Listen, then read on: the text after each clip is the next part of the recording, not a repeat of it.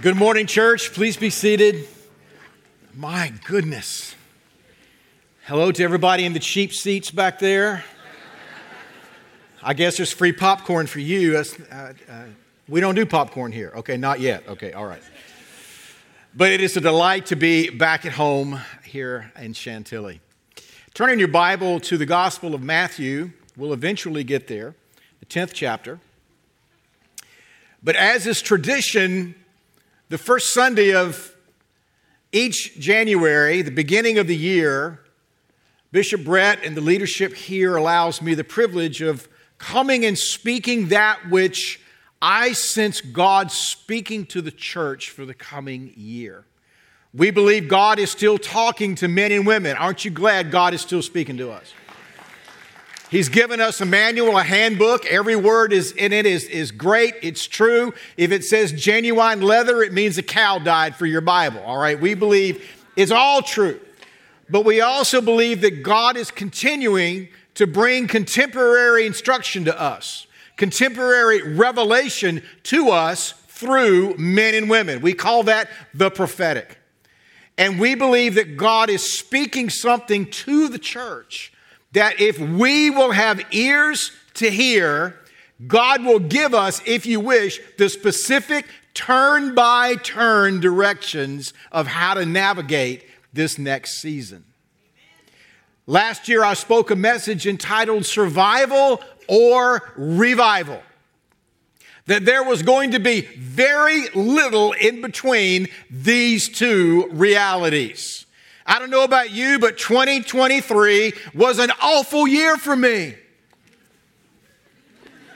How about that for a testimony? It was awful. In the midst of revival, God was doing an amazing thing. And yet, I don't know about you, but sometimes I wondered, God, where are you in all of this? How is this converging? And yet the testimonies. I spoke this message in January, and then in February, there was this amazing outpouring of God at Asbury College. Very, very similar to the one that happened in 1970. And then we find that it began to move from campus to campus and location to location. Some of you may have seen the pictures of these hundreds of students at night, waiting to be baptized at Auburn University. Folks had literally pulled their cars up and shone their headlights on this pond, this lake, where these students could be baptized. In speaking with our campus director in Europe, Aoife Keegan, who my wife and I have the privilege of sort of being spiritual parents to, she said, never have I seen so many disciples coming to God. We live in a historic hour, and God has chosen you and me and this generation not just to be observers, but to be participants of this revival. Hear me. But in these messages, I gave an admonition from God that we needed to be very careful to adjust our expectations as to what this revival might really be and what it might look like. I mean, we're good Americans. We're consumers. I mean, it is we're value oriented. We want to be sure that we're getting more out than we put in. That's considered a deal. Come on. And yet, I asked the question a year ago, what if this revival, individually, personally, it cost us more than we get in return? Will we still call it God? Will we still label it revival? Amazing. You see, you cannot bring cost-benefit ratio to how it involves our discipleship and acknowledging the lordship of Christ. And yet, a few months ago, the Lord came to me and He said, son, I'm bringing a sword. Now, I want to say of all the things you don't want to hear God say, I mean, come on. We want to hear God talk about more, double portion, blessing, presents. Come on. Get our Pentecost on. That's what we want to hear. Come on, prophet boy. Give us a good word. And so then the Holy Spirit comes and said, son, I'm bringing a sword. And I'm like, I don't want to talk about that. The challenge is we don't have a choice but to speak what God is saying. A few weeks later, October 8th, we had the Hamas massacre leading to the current conflict in that part of the world. We saw as a result of that, we saw an incredible rise of anti-Semitism, not only in the United States, but around the world. And let me say, whatever your views about Israel might be, I got to tell you that both as the church and as a nation, it would be really wise for us to be friends of Israel. Because God has a particular place in his heart for that people. But we saw that break out in October. And then we saw the leader of the Roman Church, the Pope. He came out and he blessed same-gender marriages. Anybody reading the news like I am? And you might say, well, that's the Pope, that's the Catholic Church, that's got nothing to do with me. Oh, yes, it does. Because it's communicating something to God, God's design and God's laws that say that we're now willing to bless as an ecclesia, as the church, that which God doesn't bless.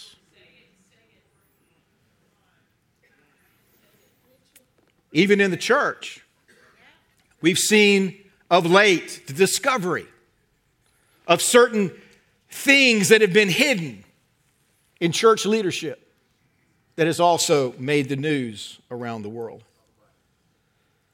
And immediately when we hear that word in a spiritual or prophetic context, we ascribe it to judgment. But the sword of the Lord is much more inclusive and nuanced than simply judgment. Now, let me hasten to say that there is a sword of judgment coming. And we know that judgment begins, anybody know their Bible?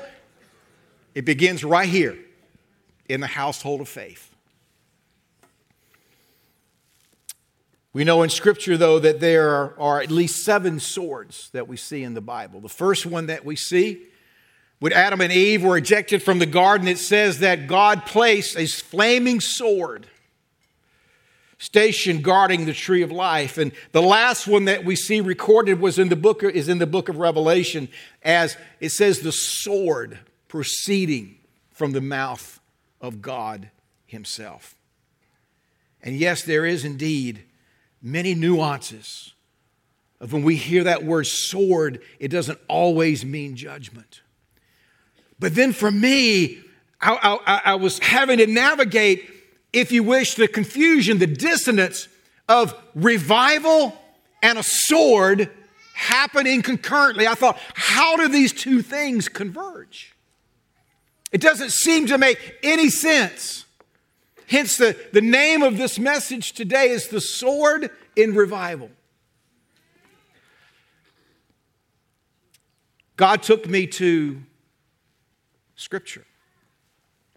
The recordation of the first outpouring of the Holy Spirit. The first revival, if you wish. The book of Acts. Signs, wonders, miracles, salvations. The sending of the Holy Spirit, the birth of the church. But all of it against the noise of conflict. And if we can look at the book of Acts, not just as historic, but prophetic, we might begin to understand how these things coexist together.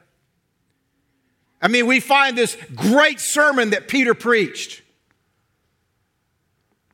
The lame man walking. And what was the first thing that happens? Peter and John are arrested. They're brought before the religious authorities, the Jewish high council. Acts chapter 5.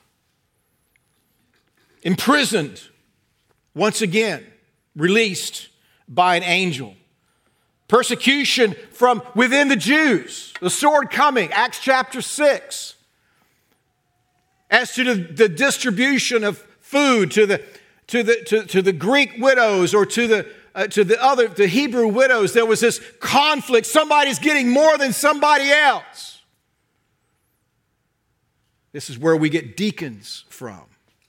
It arose out of that conflict. The stoning of Stephen.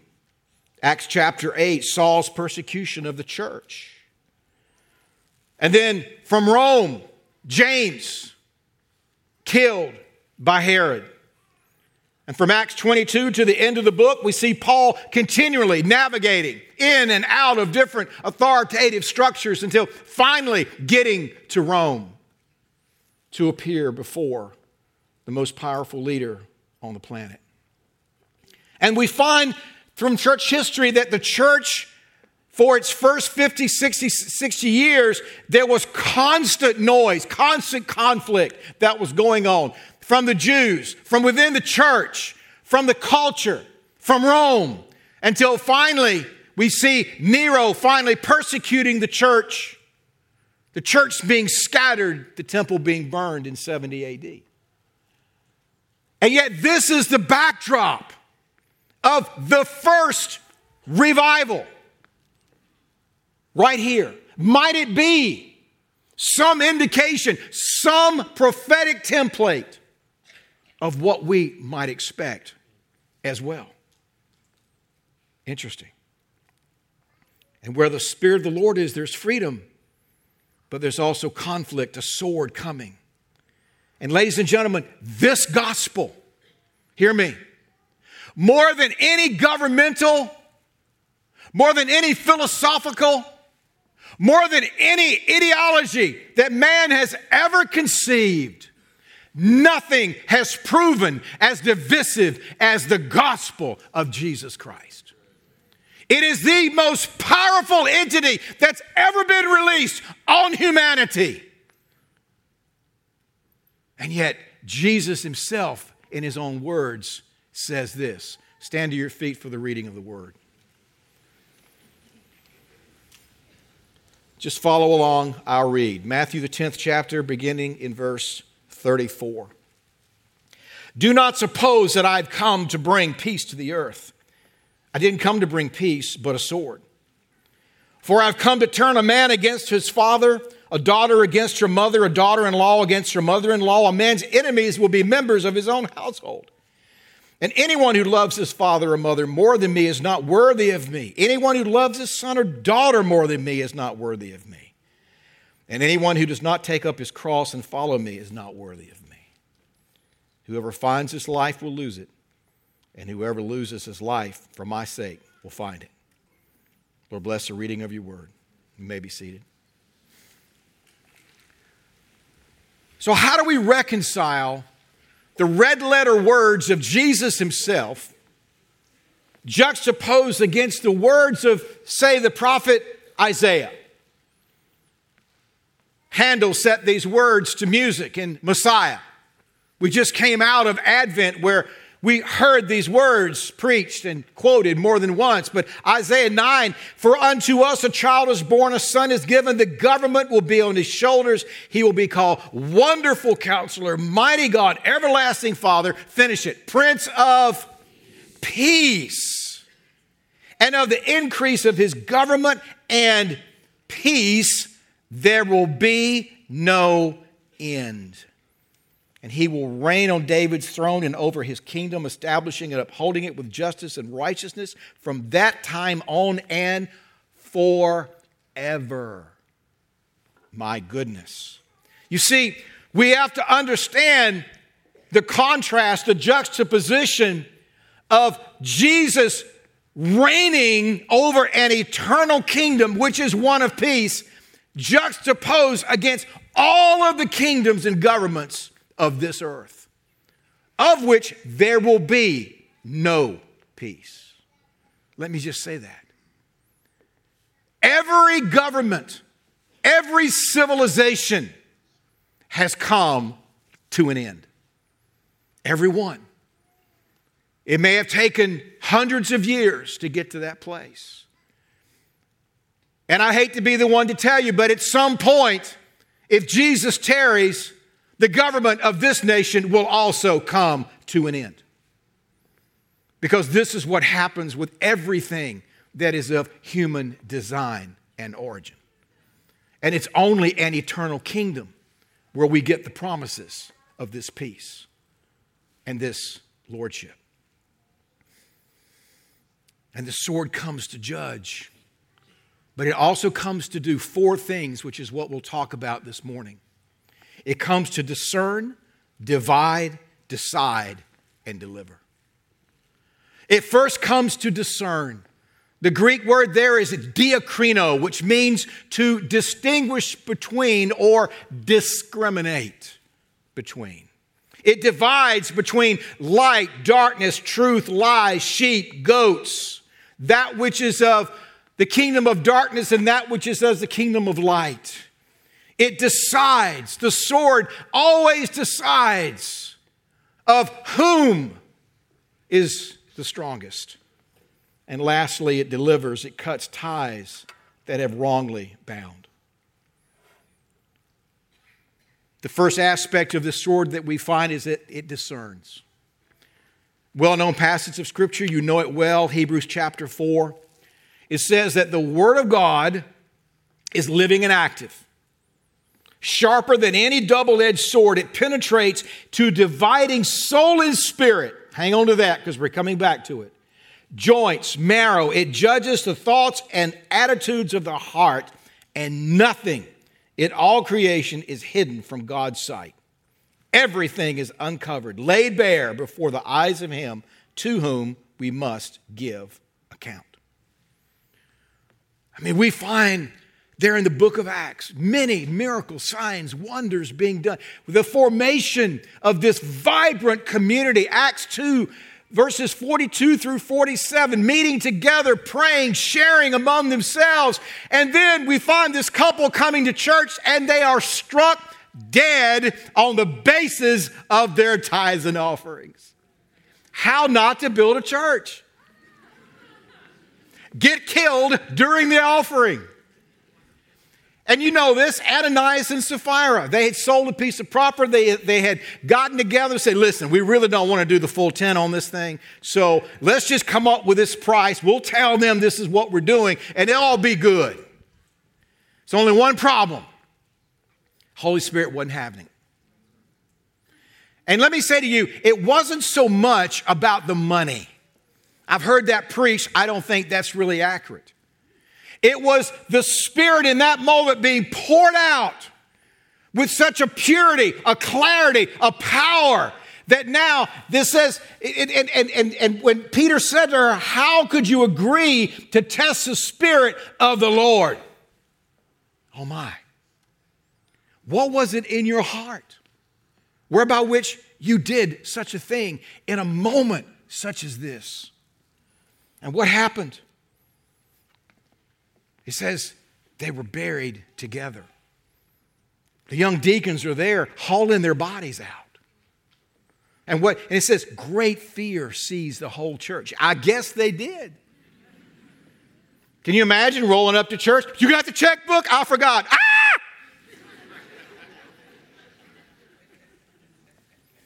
But what happened?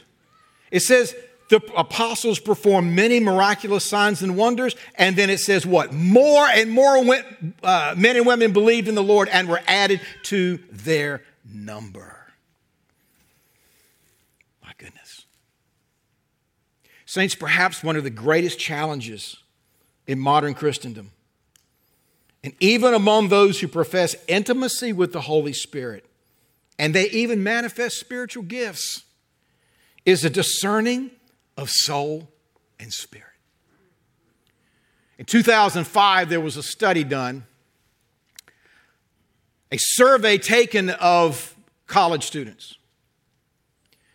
And the researcher developed, if you wish, a theological systematic, a belief system of what most in that generation believed, the creed by which they lived their lives by. And it was moralistic, therapeutic deism. Moralistic meaning that there is a system of right and wrong. We acknowledge that. Therapeutic, it's about how this makes me feel. And then deism, we acknowledge that there is a higher power, a God, if you wish, but we believe that he is removed, detached, and not involved in the day-to-day workings of my life. Moralistic, therapeutic deism. And in a therapeutic world, and that word simply means make me feel better. It has had profound impact on the church. And rather than the church being an Isaiah 66 place, heaven is my throne, earth is my footstool, where is the house you will build for me? The church has largely become therapeutic centers rather than houses for God. Of how can I take the principles of the kingdom to enhance my life and make my pain go away? Jesus did not come as a divine analgesic for your pain.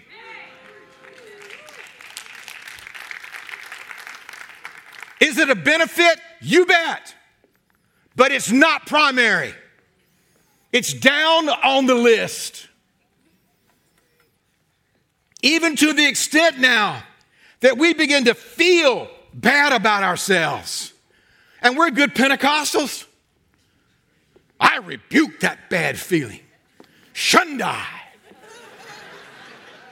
I loose that bound and bind that loose in the name of Jesus. And then you got to smack on the end.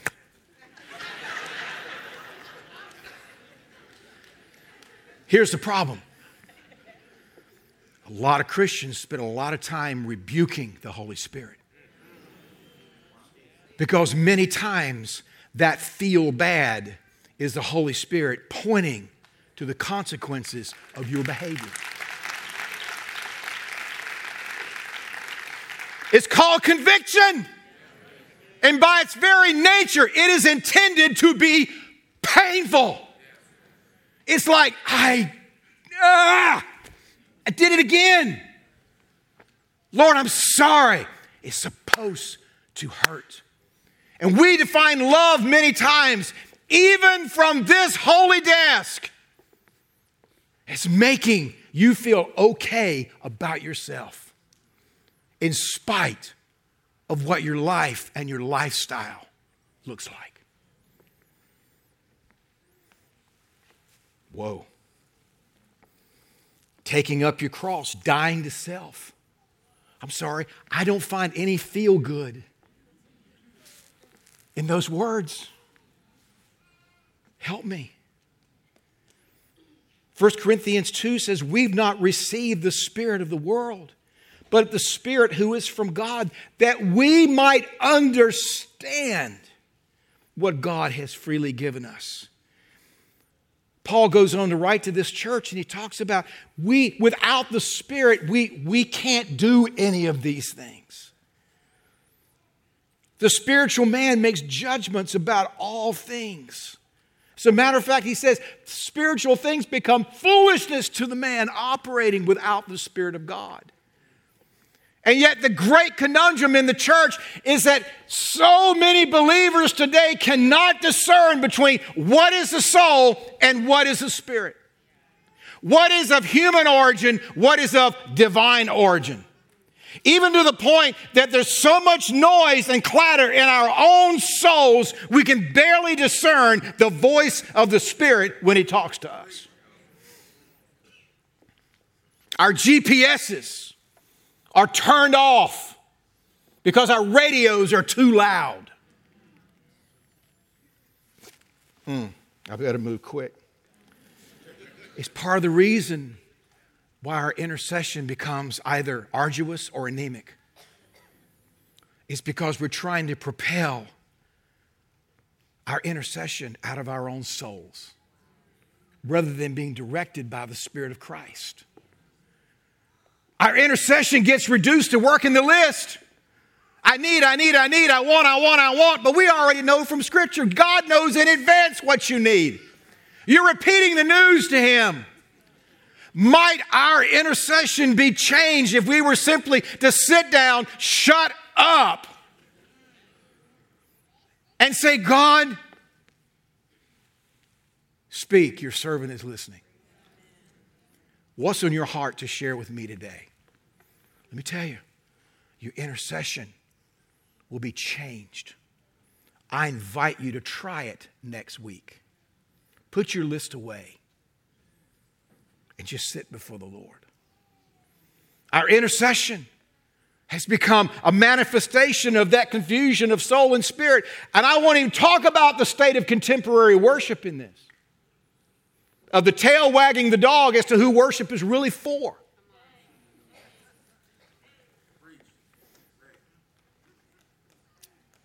1 Peter 2, 5 and 9 describes a priesthood that is supposed to be the church. You are a royal priesthood, a holy nation. Amazing. But if we look at the origins and the original design for the priesthood, we see it in Leviticus 10. This is God in His ordaining Aaron and Aaron's household. Two of his kids, they get idiots in the moment, and God strikes them dead during the ordination service. But this is what God says. He says, you must distinguish between the holy and the common, the clean and the unclean, and teach the Israelites all the decrees the Lord has given through Moses. You and I are that priesthood. The church is that priesthood. And yet we find the prophet Ezekiel bringing this correction. The priests do violence to my law, profane my holy things. They do not distinguish between the holy and the common. They teach there's no difference between clean and unclean, and they shut their eyes to the keeping of my Sabbaths so that I am profane among them. Saints, listen to me. Our priesthood has been compromised through liberal theology and inclusive theology. Come as you are, and you can stay that way. Wink, wink. You can stay that way. And we have compromised, and we have a liberal theology, sometimes even under the guise of the Great Commission. We must do or say whatever is necessary to win the lost. Let me tell you, that's a dangerous pragmaticism when we fail to call sin, sin, and sinners, sinners.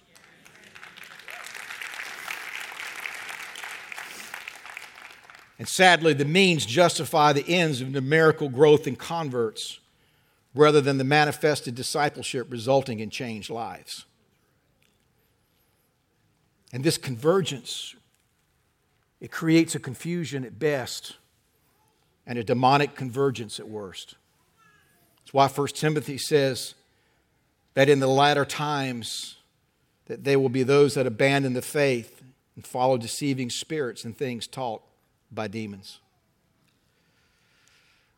There's a demonic division, but there's also a divine distinction.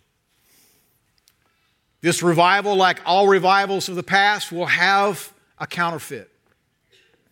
How many of you know that the enemy doesn't create anything? All he does is steal and counterfeit that which God has done. And there will be a counterfeit to this one. Now, what's going to be interesting is that both will have display of power, signs, and wonders. Here's the difference. Is that this counterfeit revival will have as essential figures of revival human names. And will be localized both in and for the church. But this true revival is going to be for Jew and Gentile, both those in and those out. And Jesus' name will be made name great. It will be His name that will be central. Not, have you heard so-and-so? Have you been to so-and-so's meeting? Have you gone down to Florida? Have you gone up to Toronto? No. It won't be who's preaching what message. It will be Jesus' name will be made great in the authentic version of this revival. In short, who's at the center? God's wanting to see a right priesthood return to the church. But then, Scripture also talks about false prophets, false prophecy. You know, I've been quiet and I've been kind on this, but I'm done. Because there's a principle from 1 Corinthians 14 that prophets judge prophecy. And in the absence of anybody doing it, I'm happy to. Let me just tell you, you're going to hear some of the strangest mess under the guise of God told me in the coming months. And some of the same ridiculous things that were uttered in the name of the Lord in 2020 are going to be uttered again in 2024. Listen to me. That is not a political statement. That is a biblical distinction. It is judging rightly. And even as God is less than happy with a compromised priesthood, He's perhaps even less happy with prophets that misrepresent Him but not speaking what He is saying. Jeremiah 23, listen to this. This is what God says. Don't listen to what the prophets are prophesying to you. They fill you with false hopes. They speak visions from their own minds, not from the mouth of God. They keep saying to those who despise me, the Lord says, you'll have peace. And to all who follow the stubbornness of their own hearts, they say, no harm will come to you. But which of them has stood in the counsel of the Lord to see or to hear His word? And who has listened and heard His words? I didn't send these prophets, yet they have run with their own message. I didn't speak to them, yet they have prophesied. Beware. Discerning. But then there's a dividing. This gospel, as I've mentioned previously, it is the most divisive entity ever released on humanity. You know, we in our Western world, people make a decision to follow Christ, and you know, I see that hand, I see that head nod, I see that wink. Or maybe some people are bold enough to come to the front. But you know, around the world, it's a well-known entity that in many places, particularly in Muslim nations, you make a decision to follow Christ, and the realities of Matthew 10 fall on you hard. That your own household has no choice but to turn against you on the basis of the tenets of that religion. Now listen, I'm not beating up Muslims here. I'm just saying there's a reality and there is a cost. And there is a division that this sword brings. And this division, even within the church, that God is looking for people not to be an improved version through behavior modification, but a distinction of a people that have been radically transformed by the power of this gospel. We look different. We don't just not use the F-bomb anymore or flip people off in traffic or steal paper clips from the office. Thank you for not doing those things. But the world is looking for something beyond behavior modification. They're looking for transformation. They're looking for the change that only the gospel can evoke in the heart of a man or a woman. A division. The sword decides. Ephesians chapter 6, speaking of the weapons of our warfare, take the helmet of salvation, the sword of the Spirit, which is the Word of God. And we know that sword is a metaphor, a weapon of our spiritual warfare, but how do we use it? You know, I find so many Christians that somehow they think that Ephesians 6, that they just, it's like some mystical lightsaber. Vroom. Vroom, vroom, vroom. It's like something out of Star Wars with a Bible on it. And they think that this is what spiritual warfare, this is what the sword of the Spirit looks like in doing spiritual war. But is it really spiritual warfare, or are they simply the residual challenges we are facing as a result of our own decision making or behavior? Oh, the devil's all after me. He's busted up my money. There's a spirit of poverty. Shoom. Could we talk about the 28 grand you got on Visa?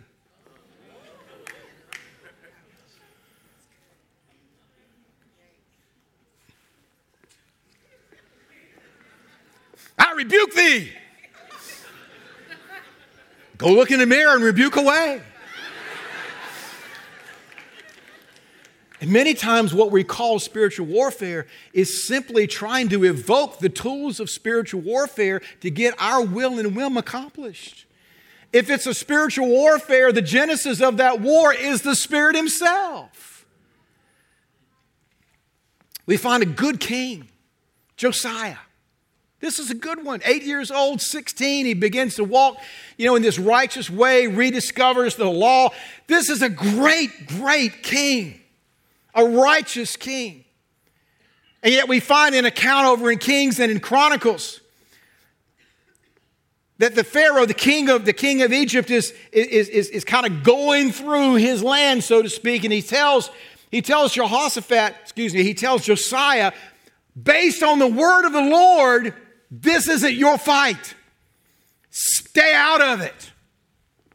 And yet Josiah was so engaged that rather than listen to the word of the Lord, yes, through an Egyptian king, it says that he went into battle disguised and he was hit with arrows and he died. This is Josiah. He was picking up a fight that wasn't his to fight. It's called a spiritual war for a reason. It's a spiritual war. Peter, shoom, never, Lord. And he starts doing open air surgery, whacking off ears. Do you realize what a picture that is of Christian nationalism? I'm in big trouble. I'm going to go ahead and go for it this morning. Peter was trying to defend God. Think about that for a minute. Trying to defend God. And Jesus finally said, son, don't you know? Legions will show up, baby. And you're one blade and you really think? You have no idea.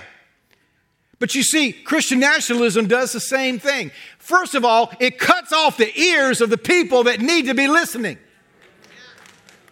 so that they can't rightly hear what does indeed need to be said. But we're whacking ears off, trying to defend God, trying to defend God's truth, when God doesn't need our defense. He needs our deference to His Word. That's what He needs. Let me tell you, God is plenty big enough to defend Himself. And at whatever time that some leader, some ideology, some government, God says enough, He'll just suck the air out of their lungs and they'll drop dead. Ooh, that's extreme, Pastor Jim. It's the Bible. And we get polarized. Oh, this is God's side. No, it's not. It's your preference and prejudice. And you're sprinkling some Bible on it to legitimize that polarization. Joshua finds himself on the road. Angel shows up, sword drawn.